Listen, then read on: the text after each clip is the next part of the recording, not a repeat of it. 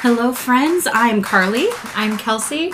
Welcome to the She Attitudes podcast.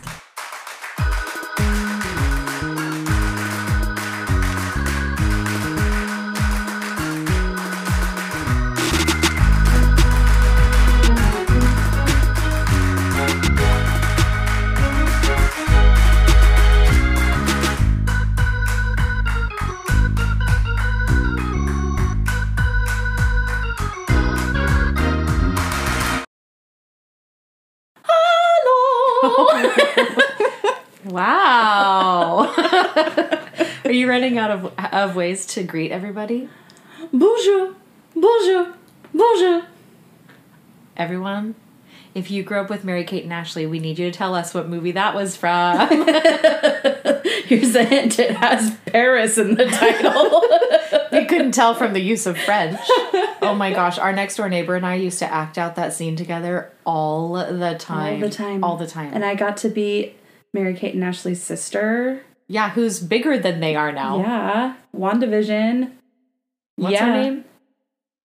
Elizabeth Olsen. Yeah. Did you see? Okay, there was this meme. I hope the people don't care, but there was this meme. There was this meme on the socials that was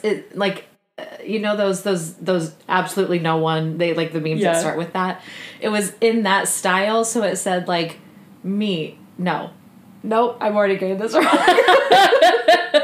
It said Elizabeth Olsen. Looks like Mary-Kate and Ashley Olsen. Elizabeth Olsen's last name is Olsen. The internet. Elizabeth Olsen is Mary-Kate and Ashley Olsen's sister. Then it says me, and it's this like brain exploding gif. Like how people couldn't do the math. Anyway, no one cared about that story. Hi everyone. Hi. We are moving into Holy Week this week. This is one of the only times of year that I become liturgical. Bless you. We weren't raised in that, and so it just doesn't, I just don't think about it really otherwise. Yeah. But during this time of year, it really helps me. Yep. I like following the lectionary, so it's pretty normal for me. But anyway, so we are going to be talking about the different days of Holy Week this week. Mm-hmm. Today we are going to be talking about Palm Sunday, which was actually yesterday. Mm-hmm. There's a lot of different things that go into that. And then on Thursday, Friday, Saturday, Sunday of the rest of this week, we're going to have episodes that go along with each of those days moving into Easter weekend. Mm-hmm. We're also going to be posting playlists for each of those days. We'll probably post like one in bulk at the start of the week and then little reminder ones on each day. So you can have those to aid you throughout the day as you think about the topics of each of the days of Easter weekend. Mm-hmm. But before we get into this discussion, Carly, did you laugh this week? Did I laugh this week? Oh boy, did I? Tell us. I can't remember. Okay. Well, I'll say I just laughed so hard watching. If you guys don't know Fortune Feimster, you need to acquaint yourselves with Fortune Feimster. She is so funny, and she just posted a video of herself dancing in her living room to Gaslighter by the Chicks, formerly the Dixie Chicks, now the Chicks. Mm-hmm. Actually, I think they posted it. They posted it. And they called it the official video. The director's cut of the official Gaslighter video, which premiered a year ago. Yes. And it's just her dancing in her living room, and the choices she makes, like, she makes me laugh so hard. Yes. So hard. I don't know that there are many people on earth right now who can make me laugh as much as she can. Mm-hmm. Did you think of anything, Carly? No, because all my big laughs were students. That does make it difficult. Or our niece, or things like that. So it's not like I can just like say, hey, watch this. Look what I can do. No. Well, did you rest this week? I tried. Bless you. I got to do some introverting yesterday and just hung out at home. Actually, today was very restful because I baked. I haven't done baking in a while. And I'm happy to report our kitchen is clean. That's not always the case when this girl bakes. Okay, listen. That one time that I baked before, the dishwasher was already full, so I was waiting for that to finish. I also found today to be quite restful. I took a Sabbath nap. I just woke up like an hour ago, less than an hour ago. Mm-hmm. I'm still kind of feeling it, so sorry if I start talking slow. Yeah, I feel very tired. We're a little loopy. Last week was long. Last week was just really long for me. Every week is long. We're in the final push to spring break, and so we're just like dazed and confused over here. We're sorry if we don't make any sense. It's going to be a great Holy Week. Any unexpected blessings for you this week, Carly? Whew. I didn't even think through this. Yeah, me neither. We were not blessed this week. Moving on. Just kidding. No, I think we just had a big breakthrough understanding one of our students. Yes. And I mean, obviously we can't disclose details, but just really encouraging to know. Hashtag blessed is science. Yes, just understanding a person is my favorite thing in the world. That's why I love reading. That's why I love movies and TV shows. I just love getting in people's heads. And so felt like we made some progress this week, actually with multiple students. I felt like we got to make some progress, and that was just a huge blessing. So, yeah. I guess I have actually been surprisingly blessed by putting together these Holy Week podcasts. Yeah. Getting to listen to all different kinds of music and try to figure out... Playlists, not podcasts. Putting together the playlist. Right. Yeah, sorry. That's okay. 2 syllables, both start with P. You understand. Yes, yes. They have STS at the end. Sure. Playlists. Putting together the playlists for you all for Holy Week. Because I think it's the Enneagram 7 in me. I cannot make a decision unless I've seen all of the options. And so I will like overdo it on listening to every song I can think of that has to do with something before finally deciding. Yeah. And it then starts to stress me out if I feel like I don't have time to listen to everything. That's how I am. It's the same thing where it's like, you know, when I started to realize like, you know, feeling this nudge into doing more teaching on the Bible, I literally, when I first realized I was having that nudge, my thought was, well, I can't read the whole Bible tonight. Like, I just always assume that everything has to be urgent. So, all that to say, I've been listening to a ton of music to put together playlists, and it's not necessarily very easy to do it for Holy Week because each day has some major juxtaposition. Yeah. And so finding songs that don't just, like, you're not going to find songs that cover everything from each of these days. Yeah. You're going to find songs that cover bits and pieces, but then looking at the playlist as a whole, with some of these seemingly random, like, you know, Maundy Thursday, you go from like a frickin' party, this big Passover feast that they're having, to like Jesus sweating blood while praying later on. So that's a lot of ground to cover. But listening through all those things has been just good for my spirit. Yeah. In helping me better understand each day and understand Jesus more and myself more. It's also brought up some different tensions and realizing, like, you know, sometimes you just are wrestling with a subject and then you hear something that like answers it for you. Do you know what I mean? But sometimes then that answer you realize like, oh, but the reason I was wrestling with that in the first place is because the commonly held assumption is not the answer I'm being given now. And so then it kind of makes things tense. But all of that to say, it has quite blessed me. Yeah. Quite. Are you listening to anything, watching anything, reading anything, Carly, that must be shared? Gonzaga is in the Elite Eight. Hey! So, do you have them winning the whole thing on your bracket? I do have them winning the whole thing. I think out of the final 8, I think I have 4 still on my bracket in it. So, and we all know what that means. Thank you.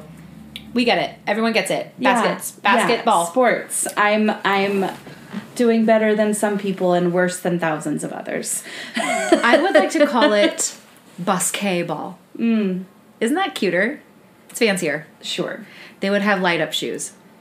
Oh, indubitably. Nice. Gonzaga's doing really well. I do have them winning the whole thing. We'll see what happens. They're Catholic though, right? They're Catholic. So, I mean... And, you know, Oral Roberts is out now. Are they Catholic? No, they're like Pentecostal Methodist or something. Gosh. Is this like church wars? No, but Pentecostal. They're out now. See, so the Catholics are going to win. So they're the real church. God favors the Catholics. That's how this reads to me. Martin Luther had it wrong. Oh no, we have several hundred years to turn back on now. Man, Martin Luther should not have reformed. Martin, we are all wrong. We were supposed to stay. Bummer. Because we're not supposed to disagree with the church. Okay, we gotta change the subject before Carly sets our couch on fire. I am watching. I didn't actually finish though. Well, you were starting to get a little toasty over there. Go on then.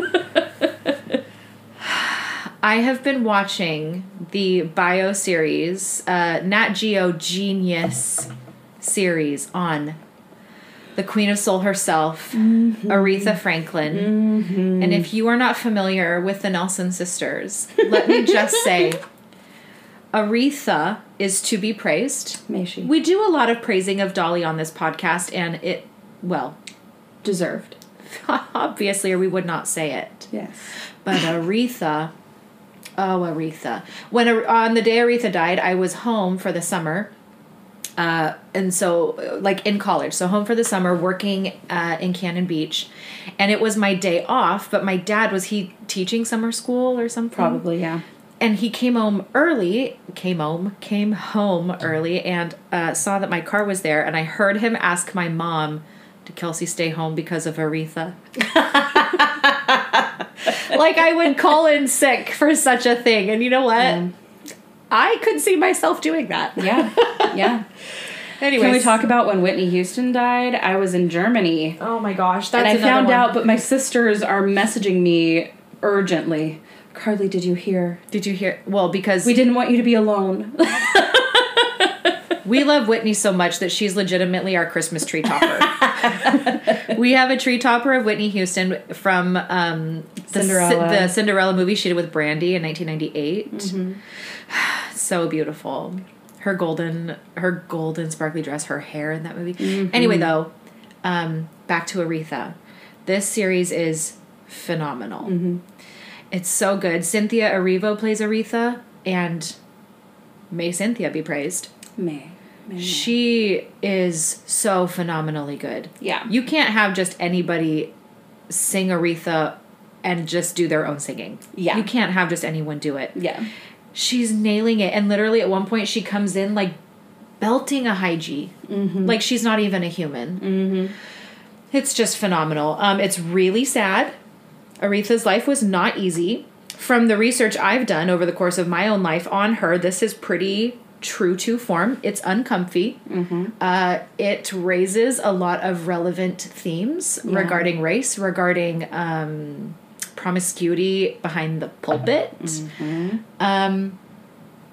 What it is for women to have a say in the work they do. Like a lot of the things that we're talking about right now, she lived up close and handled it like a queen. So, watch Aretha. It's on Hulu, and I think Disney Plus because they've got the Nat Geo. Interesting, right? Don't they? Cool. Anyway, yes, Aretha, bless, hallelujah. Mm-hmm.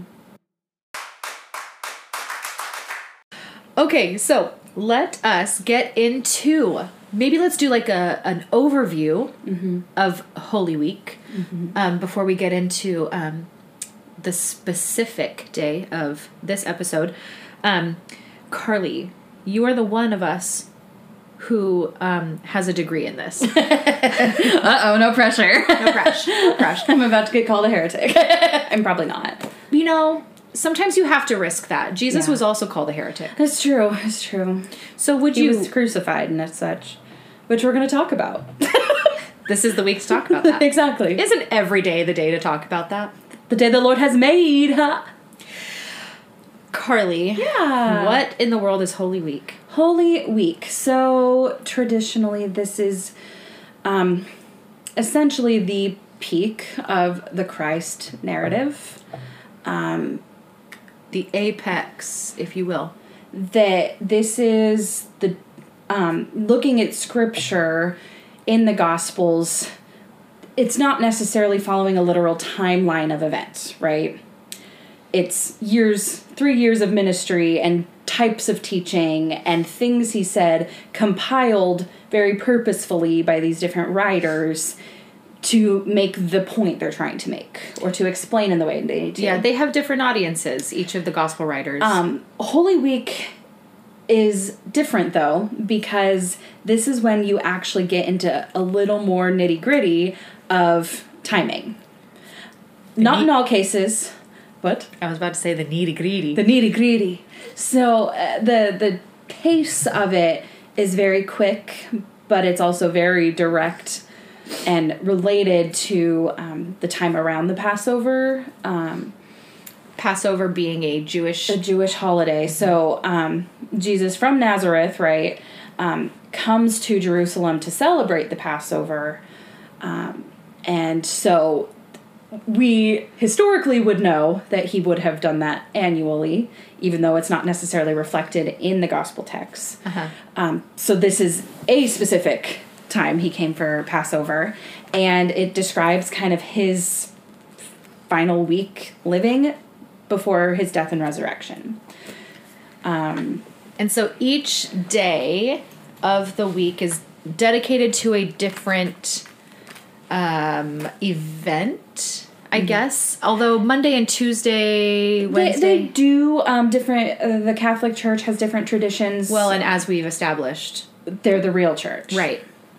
Anyway, so, there's different practices for each day of Holy Week, but traditionally most Protestant ones would generally just... I mean, a lot of Protestants don't even do anything except Easter or maybe Palm Sunday or Good Friday. Well, that's why we're doing this. But I have come to just cherish Maundy Thursday and Silent Saturday. I don't know if it's technically called Silent Saturday. We're calling it Silent Saturday because that's what it was. And so, it's just a powerful season that's so confusing. There's a whole lot happening all at once. Like, sometimes we're celebrating, sometimes we're deeply grieving, sometimes we're thinking, like, God's not real. Yeah. Other times we're like, he's so real, I can just smell it. Yeah. Can you smell God? Cut grass has got to be smelling God. Taste and see that the Lord is good. Smell and see? Scratch and sniff. Oh. I think that's what Jesus meant when he asked Thomas to touch his side. Ew. I don't like that. He needed to know fully.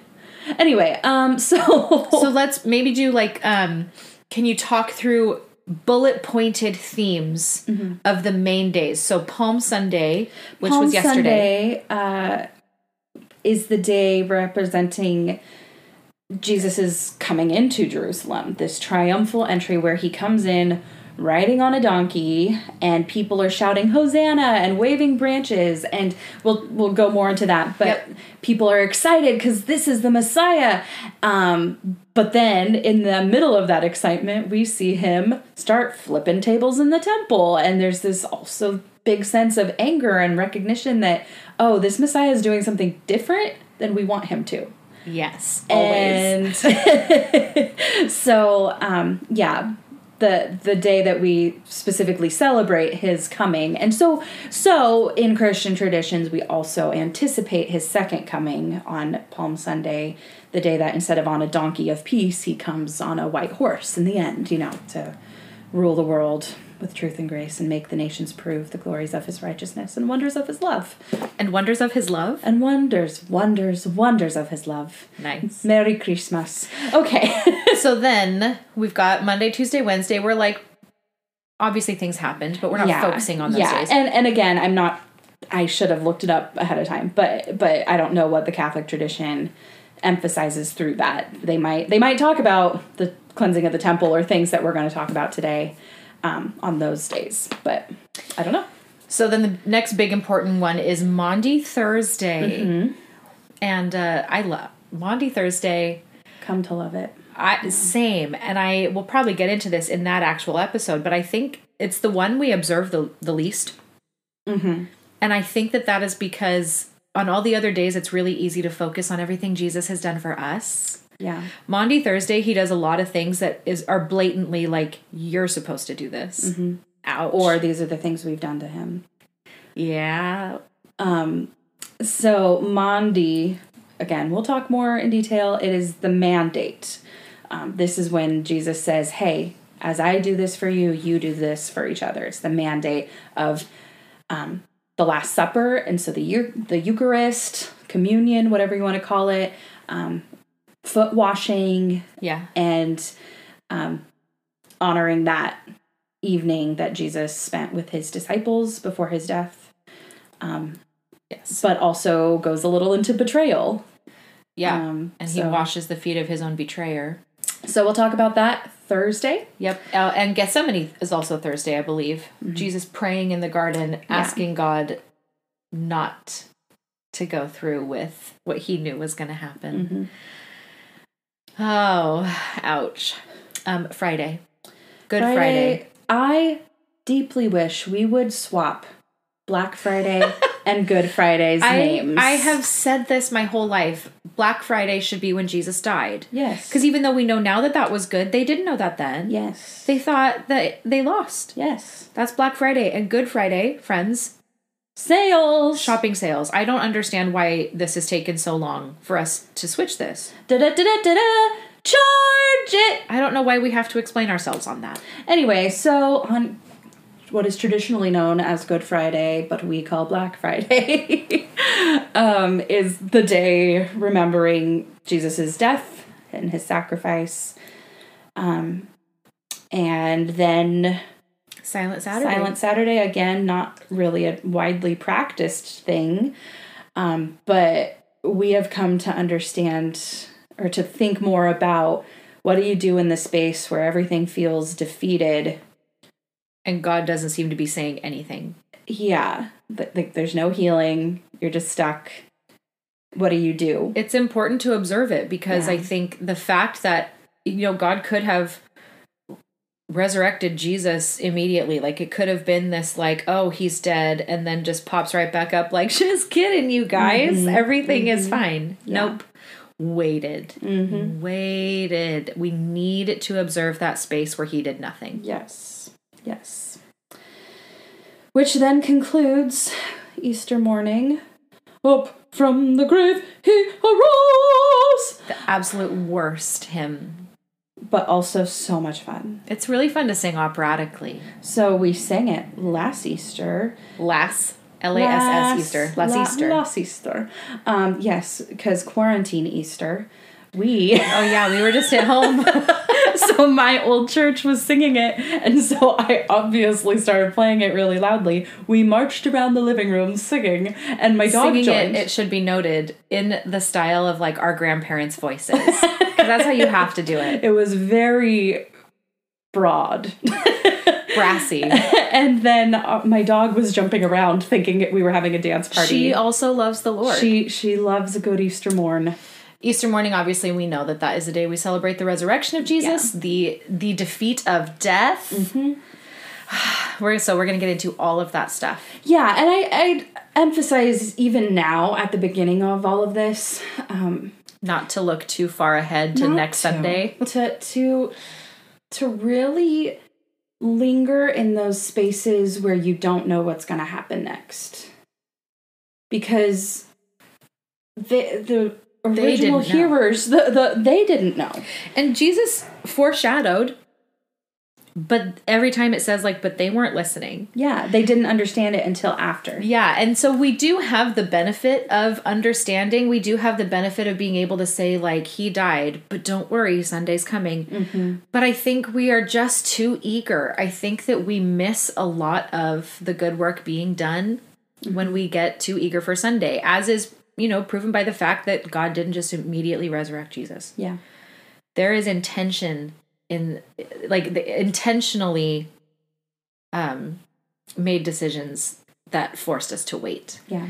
And so I think just for a personal application, like, to be able to linger with the disciples and their uncertainty, that will teach us in our own uncertainties and our own journeys, like, oh, it's okay if we don't see God showing up right now. Right. It's okay if God maybe did the complete opposite of what I expect him to, well, and then disappears. It reminds me of our conversation when we were doing our 4K Friday on the Shattered Dreams book by Larry Crabb. When you don't sanitize the story. You don't have to go through a hard time and then tack on, but I know God's doing something good. Yeah. We can just know it. Yeah. Without having to, like, just force something. Well, bounce so quickly out of a space that we're intentionally being put in to wait. Mm-hmm. Anyway, so I'm excited. Yeah, I feel like there's so much ground to cover. We'll never get to everything we want to talk about, but for sure. I still am excited. Palm Sunday. Palm Sunday. Tell us, what's the order of events? Well, depends which gospel you're reading. We're going to start with the triumphal entry. I think that's the same regarding... Yeah. At least in the synoptic gospels, Matthew, Mark, and Luke. Why are those called synoptic gospels, Carly? Oh gosh, so... Because they didn't like John. No, just their structure and source material follows similar patterns and intents. John wrote using and referencing these other writings, but his intention was very different, and so he was much more, I almost want to say, poetic and literary. Yes, very. In form, whereas Luke is probably the most meticulous in his research. Matthew is the most explanatory of Jewish tradition. Yeah. Mark is the most direct. Because in theory, it was just like based on Peter's preaching, someone just copying down him speaking. This is what happened. That is a theory. Yes, a theory. So, anyway, the Matthew, Mark, and Luke narratives are much more cohesive. Yeah. And side note, some people get really uncomfortable or start thinking that Christianity is invalid because these gospels have different words, or this one says this and this one says this, and like... Well, they had different audiences. You explain things differently to different people. You explain things differently based on people's understandings and interests. But also, if, like, as a teacher, if I have students, like, if someone's getting in trouble and 5 kids are all giving their side of the story and it all sounds the exact same, that's fishy. Yeah, that is way fishier than if their stories mostly line up, because people have different lenses. Yes. If everything goes exactly the same, there was something was in cahoots, and they're like, "Okay, we're going to say this, and we're going to say this," and then they're just trying to persuade you of something. Yep. And that's usually when there's a lie. Yes. And even just in the legal system, like if witnesses have 2 similar of stories, someone's lying. So I think it's very reassuring that there's differences. I think it's very reassuring how similar they are, and just how much source material we have, how many ancient documents where we have so many copies of these texts that we don't even have that many of Aristotle, and we don't question if something's from Aristotle, right. Just that. So that's a whole separate issue, and there are way smarter people that could talk about it, but just kind of a note on synoptic gospels. Yeah. That they are very similar, have a lot of differences, but ultimately their messages being cohesive. Yeah. But for the purpose of this particular discussion, we're going to be following through the order seen in Matthew, correct? Mm-hmm. Yes, I think so. So, in the book of Matthew, chapter 21 is where the triumphal entry begins. And so this is an event in which Jesus fulfills some Old Testament prophecy that Matthew references in the book of Isaiah and Zechariah. It talks about a king coming to you humble on a donkey, on the colt of a donkey, a foal. A foal of an ass is what this translation says. Yes. LOL. I love when we can say ass in church. Christmas time only. Or reading for this purpose. It's wonderful. So my question on that, just really quickly. So Jesus riding the donkey into Jerusalem is a fulfillment of this prophecy. Mm-hmm. Was it not fulfilled when Mary rode a donkey to Bethlehem? Does it say she rode a donkey? The hymns do. I don't know if the text does. Okay. I think that's just implied as a means of transportation. Okay. We've taken a lot of liberties with the whole nativity story, and so that wouldn't surprise me. But anyway, so it's interesting that he goes into the city riding on this donkey instead of it being a horse. So the symbol of a king riding into a city on a horse is this big triumph, right? That I am now here. We've just won this battle. Dun da da da. That's right, Prince Ali.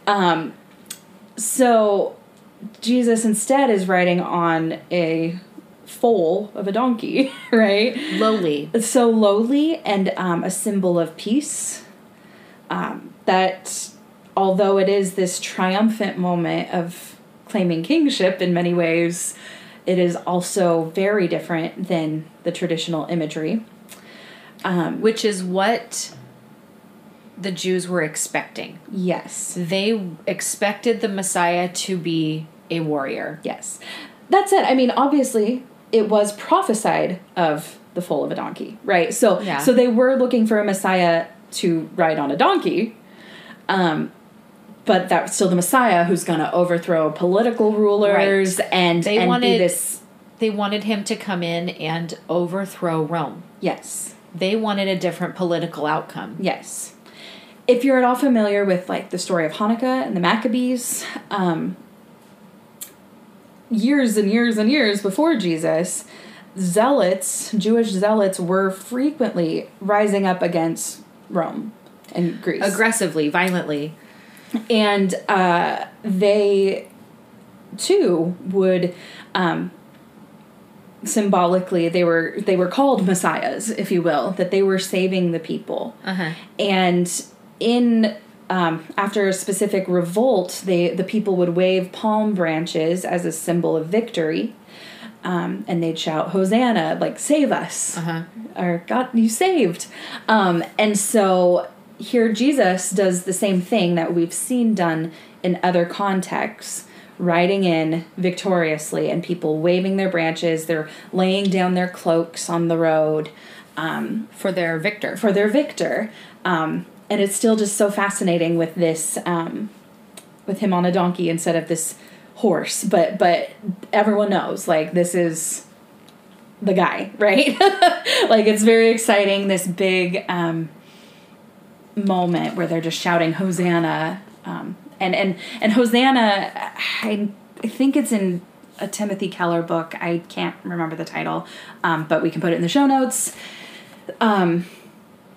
It's like this combination of, like, saying God saves, and it's also like, God save us, please. Like this crying out for help. It's almost this, like, ongoing cry that kind of covers all times and tenses. It's, save us, but also you are saving and you have saved, but it's a cry and a plea and a statement. And yeah. So the people are thrilled. I know I just said we were doing the Matthew version, but in Luke 19, this version of it, the next thing that happens in the story is the Pharisees get mad. So the Pharisees are kind of the people who... they're the high religious leaders. Yes. And so they're like, what is going on with these people? And so they're kind of critical of Jesus because Jesus is critical of them. And so they're very uncomfortable by a lot of his teachings, even though... theologically speaking, Jesus was a Pharisee. Yeah, and that's a hard sentence, I think, for a lot of people to hear today, because we have so come to equate Pharisee almost with, like, sinner. Mm-hmm. That if you call yourself religious, but like you don't do anything to prove it, then you're a Pharisee. Yeah. When really the Pharisees were learned people within their churches who were trying to do things the way their church did them. Yes. They were kind of all of us. God wants to, you know? Right. They were following the law to its highest order. Yes. So they weren't really doing anything differently than I think we still strive to do. Yes. Perhaps sometimes too much. Yes. Just like they did. Yes. And so he criticized them a lot for that they were putting unfair burdens on people. Yeah. And just that little yeast spreads into the loaf, right? This small toxic teaching can ruin, just infiltrate the whole system. Yeah. And so the Pharisees are really uncomfortable by Jesus coming in this way. And in Luke 19, this is when the Pharisees like come to Jesus and they're like, tell them to stop. Tell them to knock this off. And Jesus says, I tell you, if they're silent, the stones will cry out. That's one of my favorite passages in all of Scripture. Because it kind of says two different things to me. Also, very sorry right now, you guys, if you can hear the hail that is falling on our house. Yes. It's cozy when we're not thinking about, what the sound is doing. Hopefully we'll be able to edit some of it out, but yeah, you're definitely going to hear some. But this idea of Jesus telling them, the Pharisees are upset that everybody's making so much noise, and Jesus... If they didn't cry out, the stones would. And that says to me, first of all, that it reminds me of how very not needed we are. Yeah. Yeah. That if we don't do it, nature will. Creation sings the glory. That is all throughout Scripture. And this idea of death becoming life, that's everywhere in creation. So it just shows that, like, God has called us to tell these stories because he wants us, not because he needs us. But it also tells me this tongue-in-cheek thing that Jesus does a lot. But this, but they're rocks. Why would you let them do your job? Yeah. Yeah. Like, you can do better than a rock. Yeah. Stand up. Then the Luke passage continues where Jesus is in the city or drawing near and he weeps. He weeps over this city. So this triumphant king, right? They're celebrating. Yes, awesome. And Jesus is like, nope. Y'all are about to be destroyed. He's essentially prophesying and weeping over the fall of Jerusalem that will come after he ascends. Several, 70 was when that happens, I believe. With oh my gosh, what was that emperor's name? Anyway, yes. So he looks over the city and he's just like, the day is coming. You're going to be destroyed. Not a stone is going to... Here I am looking at this magnificence and it is all going to be destroyed. If you only knew. Yeah. And here they are thinking their victory's here. And so nothing bad could happen to their city, their nation, their tribe. Yeah. Because they have their Messiah. And he looks and he's like, that's not what I'm here to do. And that sucks. We still get stuck in that. Yes. We still do. Yeah. We, I think, especially in the West, even those of us who are believers, we're always moving in and out of intimacy with God. That is normal, because that's normal. That's just human relationships, and I don't know if it's design or if it's fall, but we move in and out. It goes through seasons. Yeah. But I find that one major pattern we have is that we tend to want to know what God thinks more, or read our Bible more, or go to church more when we don't like who the president is. Yep. Or when we're worried about something political. That's when we start to think, well, what does God really want? Well, it's the end times now. Still getting caught up in a political savior. Yeah. Someone coming in to wipe out Rome. Yeah. Or whatever we think Rome is. Yeah. And that's not his goal. Yeah. They're separate things. Yeah. So to kind of continue in this bizarre Jesus leading and ruling in a way that we weren't expecting.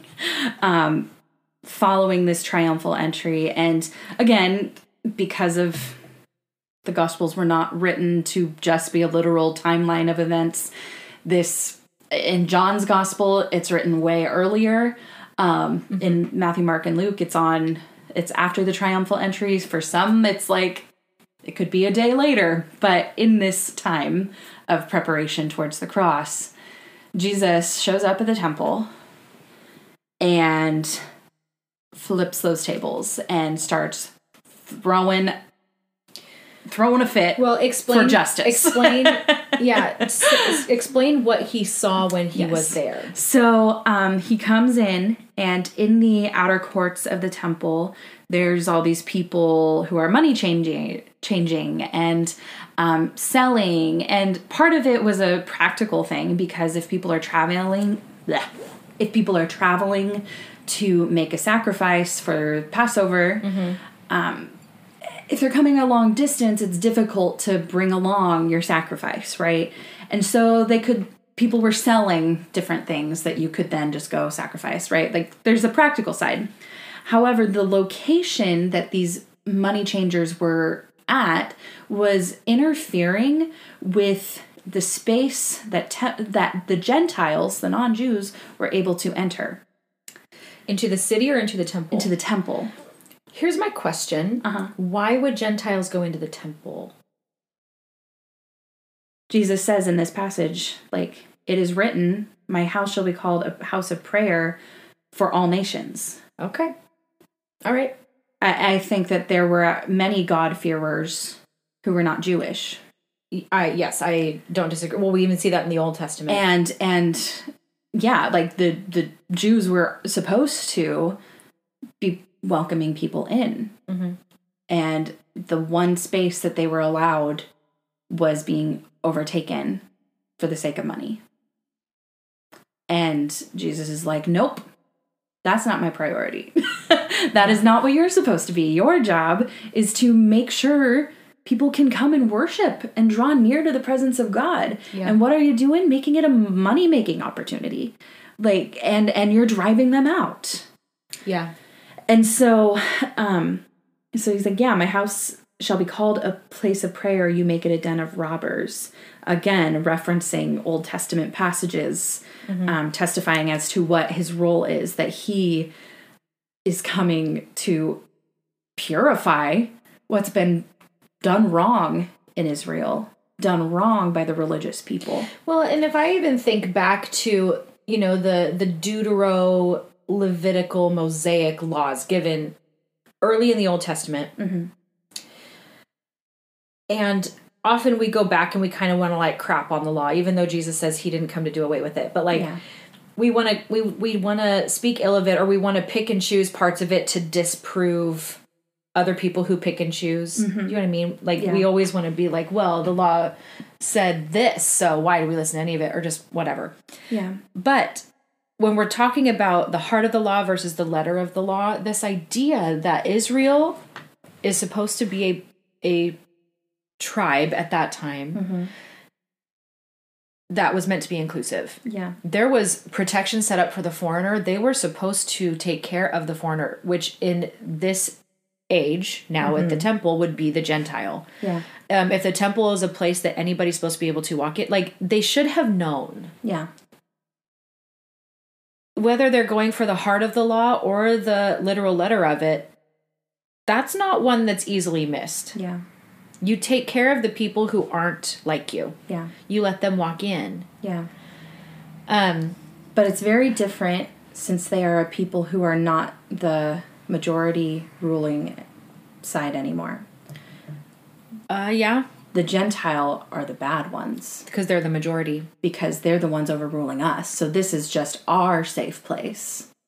And we get to worship as we choose for ourselves. That sounds familiar. And they don't want to let in anyone different. It does because it is their place, right? It makes sense. It does make sense. And I think that we see that even now, where, like, even if it's someone who has previously, like, not persecuted us, but someone who has spoken ill of the church suddenly shows up in church, I don't find that we get super excited to go talk to that person. We're either a little afraid, which makes sense. Yeah. Or turned off, or there's this thing like, well, why are they even here? But it's that attitude where it's like, that is not taking care of the foreigner. Yes. That is not letting in the Gentile. Yeah. That's not a church that was for all people. Yeah. When we are so busy claiming victimhood in that way. Yeah. We're not wanting to empower anyone else. And I think that's human nature. Yeah. I think it's very much human nature to be like, nature. I want to feel strong, and I don't want to empower people who could be stronger than me. Yeah. But that's not God's nature. Right. And that's the nature he wants to subvert, right? Like, in us, that it's like, no, you humble yourself. And so that's why Jesus flipped tables. Like, enough is enough. Then in this Matthew passage, again, the Pharisees criticize, and Jesus responds, haven't you heard out of the mouths of babes will come forth my praise? Just kind of that symbol again of, you've made this too hard. That, I mean, let the children come, but not even that like you've made it all about being an expert and doing so many wonderful things, but it is the weak and the small that are going to inherit. So I want to take a little bit of time to ponder this whole picture of the table flipping, because I think that more than any other picture of Jesus in the last year, that has been the one I have seen referenced the most. Not by, it's been mostly on one side of the discussion, where when it comes to all the political heat, a lot of people are taking this picture of Jesus flipping over tables and letting the church know what it's doing wrong as him setting an example for what we're supposed to do. And I agree that Jesus, like, we're supposed to be trying to emulate the way he lived. Yeah. Right? Or not just by performing, but by letting the Spirit lead and shape and form. And right. But where is the line for us? Like, are we supposed to be the table flippers? Because ultimately Jesus is flipping tables on people, and he's upset, but he still sacrificed himself for those people he flipped a table on top of. Yeah. And I don't think that's not the posture we take. Yeah. At least not the ones I'm seeing often talk about Jesus flipping tables. They're using it, I think, as a justification for just getting pissed and writing off the church. Rather than looking into the heart and being like, what was he really, the point he was trying to make? Yeah. And then how can we best make that point? Yes. And I don't want this to now be an excuse for people who don't like the table flippers of this day and age. Right. And want to be like, yeah, haha, see, you're not allowed to do that. Quite frankly, I think that attitude is exactly what Jesus was flipping the table on. Yes. Is that kind of pride of like, you can't tell me. I think that there's this bad tension right now of people who want to be mad at anyone who wants to try and flip a table on the church, who probably need a table flipped on them. But then the people who would love to flip that table, but it's also because of a nasty pride in their own heart. Yes. So how do we find where is the healthy posture of table flipping? Because I would 100% be a table flipper if I felt I could be. Yeah. I need to reread it before I make this point too strongly. But I read a book called Unoffendable. I can't particularly remember the author right now. We'll look it up and put it in the show notes. And in it, the author makes the point that we're not Jesus. We are not omniscient, omnipresent. We are so skewed in our thinking, we cannot possibly have the fullness of awareness of every side of an issue, of every side of a person's heart, for us to truly be justified in our anger responses. Right, right. anger matters, but it matters in as much as it brings us to our knees to come to God, who is the one who fights for you. Yeah, I think... Who is the one who stands for justice. And anger, I mean, letting yourself express your anger shows the things you're passionate about. It can also reveal the things that you're holding as an idol. Yes. There's positive to anger. Yes. But I don't think that we're ever supposed to be the executors. I think sometimes we can be the executors of our anger if we have come to a place where it's healthy. Yes. But I don't think we're supposed to be executors of anything within our anger. Yes. Exactly that. I mean, it's similar to the Martin Luther King quote, right? Like, hate cannot drive out hate. Only love can do that. Right. And so sometimes I think even when we're feeling justified, because listen, there are times when I feel totally justified in being pissed at church culture for how it alienates people. Yes. And that is, I think, justifiable anger. Yes. Because that's what is happening here. If you're not going to let people in, Jesus gets mad. Yes. The difference is I, in that moment, am not willing to be crucified for those people. Yes. I'm not. And so I have to find a way of surrendering my anger to God and being like, show me what to do with this. Sometimes it's I have to fully be stepping back, and it's that Exodus idea of the Lord will fight for you and all you have to do is be silent. Other times he does ask you to step up and speak, but he's not going to, I really do not believe he's ever going to ask you to step up and speak while you're fuming. Yes. Because you'll make it worse. Yes. And we underestimate how powerful prayer actually is as a weapon. You know, like the most thing you can do. No, keep that. The most thing. The most thing. The prayer is literally the least you can do, and it is also the most you can do. I always like to say it's the very best way to meddle in someone else's life. But honestly, and so when you're angry, use that to come to God. Yeah. And in that, see what can come forth, because that is actually fruitful. Yeah. Right? We just lashing out in any of our emotions is human. But recognizing the emotion and bringing it to God is righteous. Yeah. And so, again, this book, Unoffendable, just really combats the point of view that tries to justify righteous anger. Because there are none who are righteous but Jesus. Right. And so, yes. Your anger might be righteous. Yes. But you probably are not righteous within your anger. Yes. So, pursue the Holy Spirit. Seek that righteousness. Seek that change within you before lashing out. Yeah. And in fact, don't lash out. Jesus is different. Jesus gets to do whatever Jesus wants because Jesus is God. Jesus gets to do whatever God wants him to do. Yes. Which we will see that on Maundy Thursday. Yes. Uh-oh. Yes. Oh man, things to come. Yeah. So, we don't often talk about this passage, but I do want to jump into it before we wrap up today. Is this the fig tree? The fig tree. This one makes me laugh when I read it on the surface. Carly told me things about this passage that I never knew before, and I'm so excited because I always just thought this passage was a hangry Jesus. A little bit, though. So, Mark has this spaced around the cleansing of the temple, which is very interesting. Matthew is just after it. So, he is returning to the city because still around the festival in the morning, and he goes to this fig tree, and there's nothing on it. And because he's hungry. He's hungry, and there's nothing on the tree. Wouldn't you be mad? I would be mad. And Jesus says he curses the tree. Right. That's exactly what I would do. No fruit is ever going to come from you again.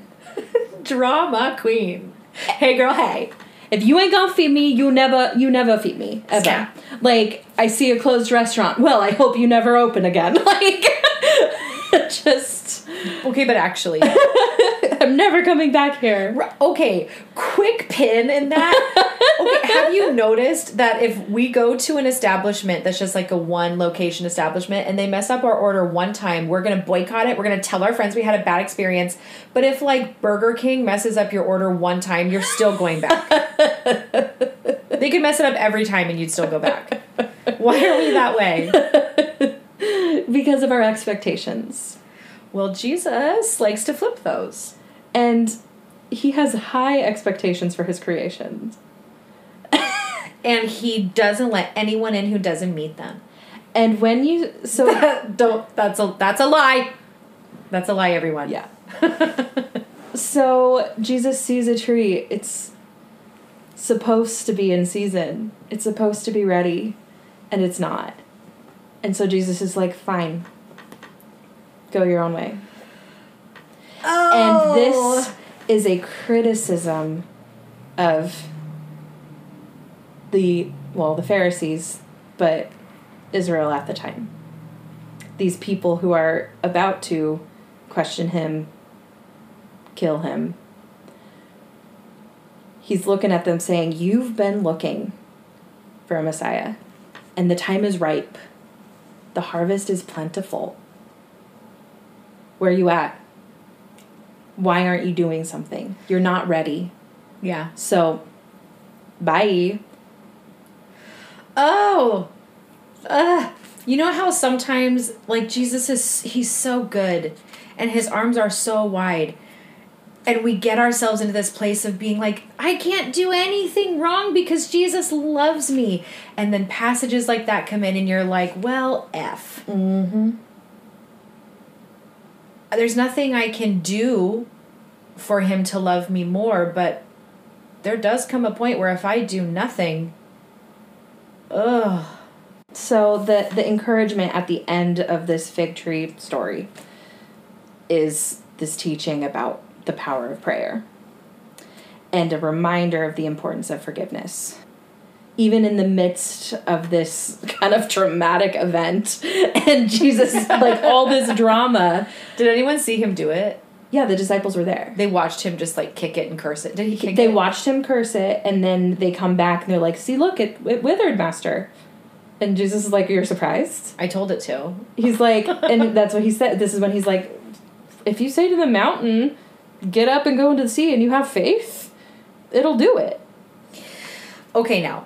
That's a whole different topic. But okay, and can I go there just briefly? Because sure. You know 100% that I was that child who tried walking on water on the creek below our house. Listen, I tried it on the Sea of Galilee, which is way more holy, and it still didn't work. And I shamed myself because I was like, well, then I don't have enough faith. Mm-hmm.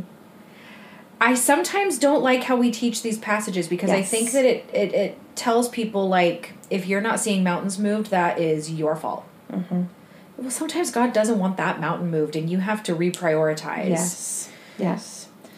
Or I've heard people say, like, you want a mountain moved and you pray for it, maybe God gives you a shovel.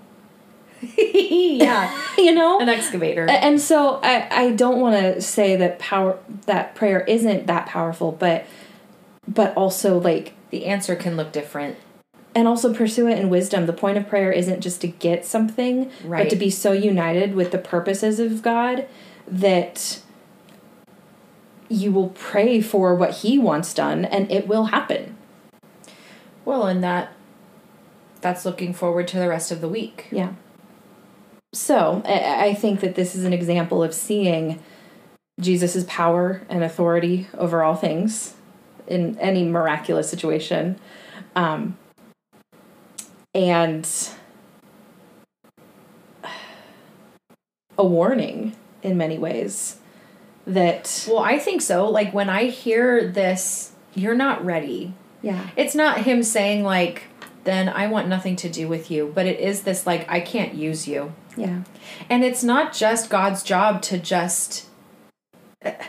It's not just God's job to make us ready for all of the things. We talk like that. Like, whatever God calls you to do, he will empower you to do. Right. Well, yeah, but you have to be open to whatever needs to change in you to be empowered. Mm-hmm. Like, it sometimes comes across like we think, like, because we have the Holy Spirit as believers, or whatever that even means, Mm-hmm. because we have the Holy Spirit, then just like whatever we feel we need to do, like, we can just do it. Mm-hmm. Because God has empowered us. No. Right. I think sometimes, like, his method of empowering us to do his will requires a lot of change in us. Yes. Yes. And quite frankly, maybe the fig tree of our souls has to die in order to regrow into the thing he needs it to be. That's 100% the parable of, like, the vine and the branches, right? Like, and the gardener has to prune things. Yeah. And things have to be cast into the fire. So allow those things to happen. And that's why I like, in Mark, actually in Matthew 2 as well, that as he talks about prayer, he also talks about forgiveness.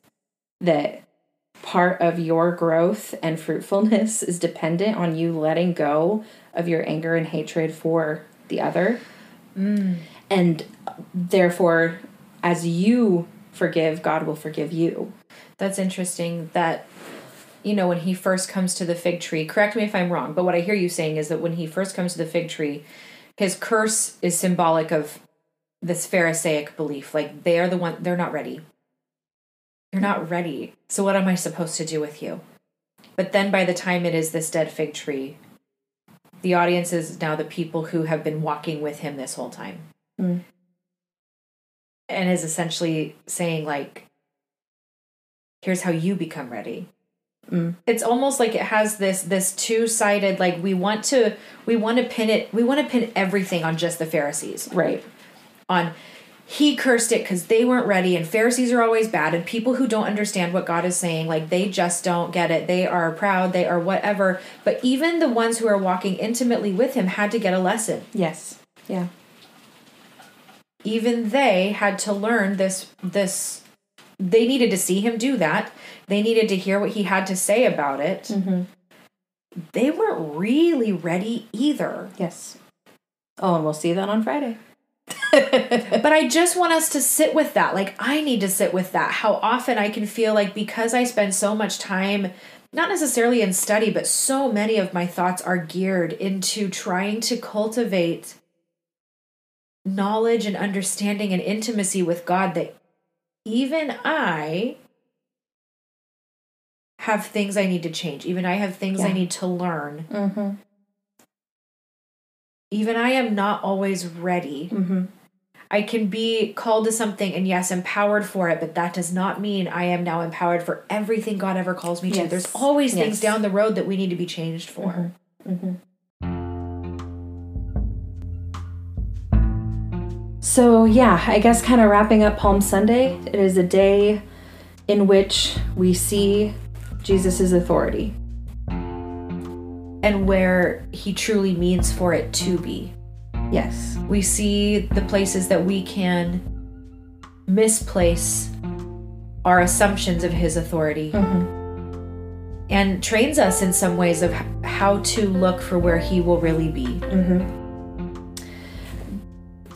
The next few days of Holy Week are, if you keep reading in these passages, his authority is going to be questioned constantly. Why do you say this? By whose authority do you do this? And Jesus is going to have some words and confrontations, and that's ultimately leading up to the tension and the trials and the crucifixion. So join us. Join us. Rest in these days. Meditate on the different things that are happening on the days. Yeah. Don't get too stoked yet about Sunday. Yeah. Let yourself figure out what the lesson is for today. Mm-hmm. And wrestle with these weird passages. Yeah. Like, it gets harder and harder, some of his stuff in this time. Let yourself But I'll honestly say I may have learned a bunch of Bible stories about Jesus as a kid, because we like the fun parables about growing and miracles. Let's get into some difficult stuff. These hard teachings. Those are... Why did he curse this tree? What does he say about taxes?